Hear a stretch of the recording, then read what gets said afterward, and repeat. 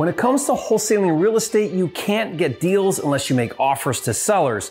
Well, it's common to have a seller who wants way more than you can pay to make it a good deal that you can wholesale for a profit, and most new wholesalers struggle to make the offer if it's a lot lower than the seller's desired price. So in today's video, I have 4 powerful tips for making lowball offers to sellers coming up.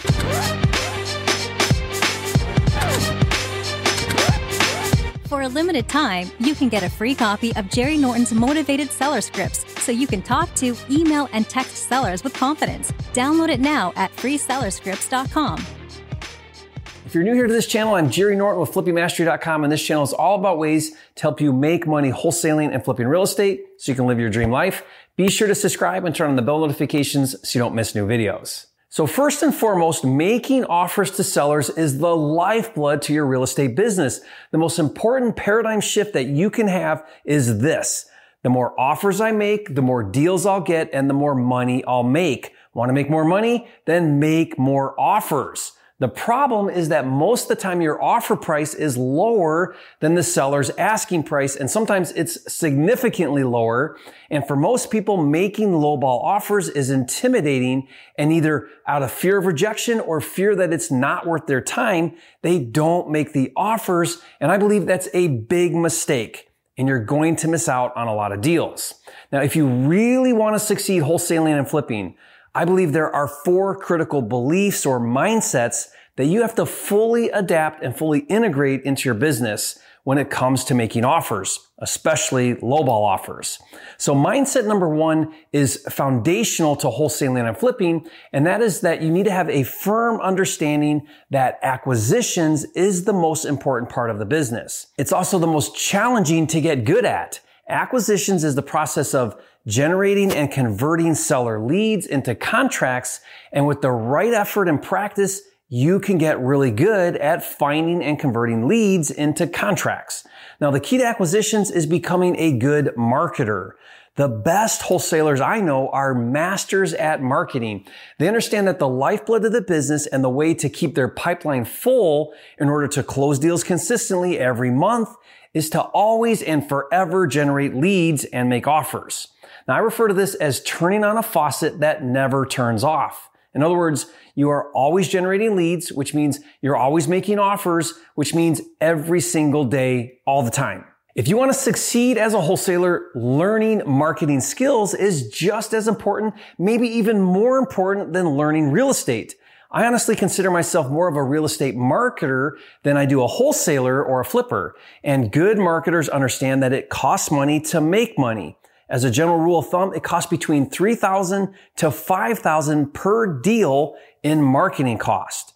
Things like buying lists, skip tracing, texting, cold calling, direct mail, bandit signs, and pay-per-click, just to name a few. So if your goal is to do 5 deals a month, plan on spending between $15,000 to $25,000 in marketing. Now, of course, that's for off-market deals where you're dealing directly with private sellers. You can actually wholesale and flip on-market houses for sale with agents, and it doesn't cost a dime in marketing because the leads are public and the seller pays the commissions. Now, I did a detailed video that breaks down how to dominate on market without spending a dime in marketing. I'll put the link to that video in the description below for you to watch later.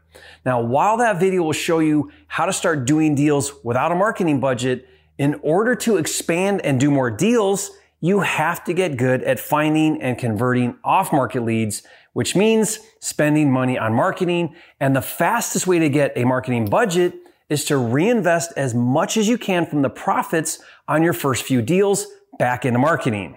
So mindset number 2 to making lowball offers is to understand the nature of motivation. A motivated seller means that there is distress, or what I refer to as seller pain points.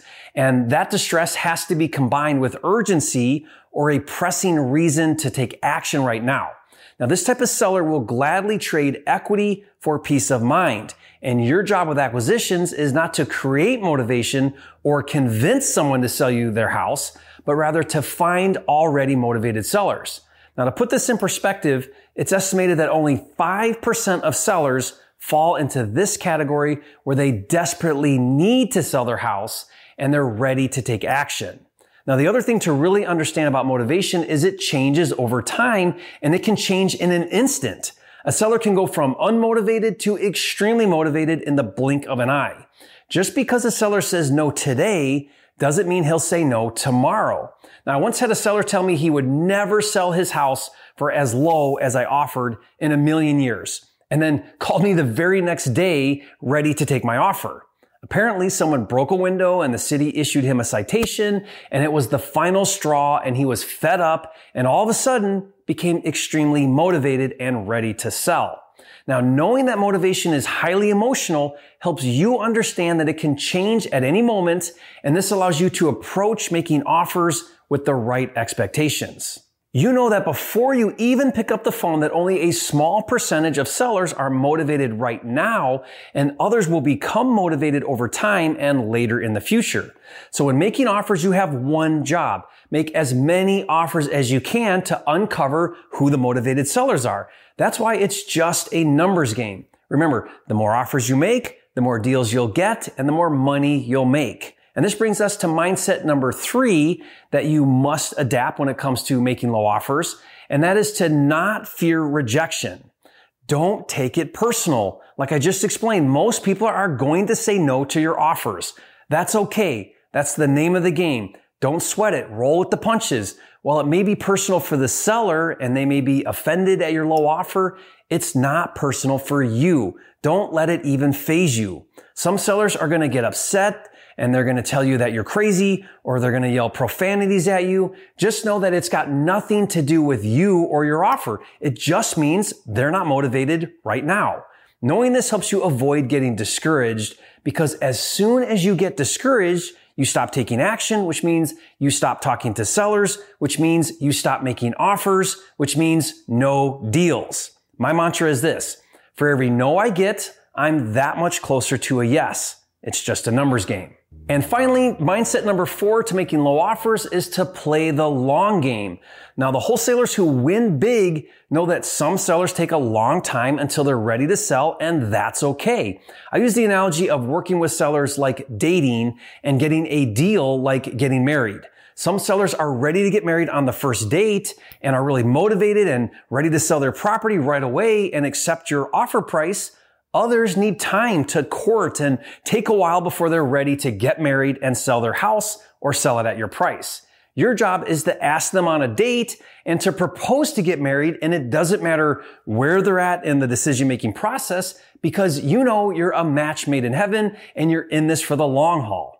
By playing the long game and being patient, we've gotten deals 6 months, 1 year, 2 years of courting from our initial date. Now, I have people ask me all the time, I have a seller who won't come down on their price. What do I do? The answer is nothing. Follow up next week and every week after that. Keep going on dates until they're ready to get married. Remember, according to the National Sales Association, 80% of sales are made on the 5th to 12th follow-up. Repeat after me. The more offers I make, the more deals I'll get, and the more money I'll make. Own it and live it. So if you found value in this video and you're ready to step up your offer game, leave a comment and say, Jerry, thank you for the valuable tips. You are a flipping genius. Now, the next thing that I want you to do is watch a video where I break down how to make 100 offers a month in a fraction of the time. So watch that video now. And if you haven't yet, be sure to subscribe to the channel. With almost 600 videos, this is the #1 channel on YouTube for all things wholesaling and flipping. And I'll see you on the next video.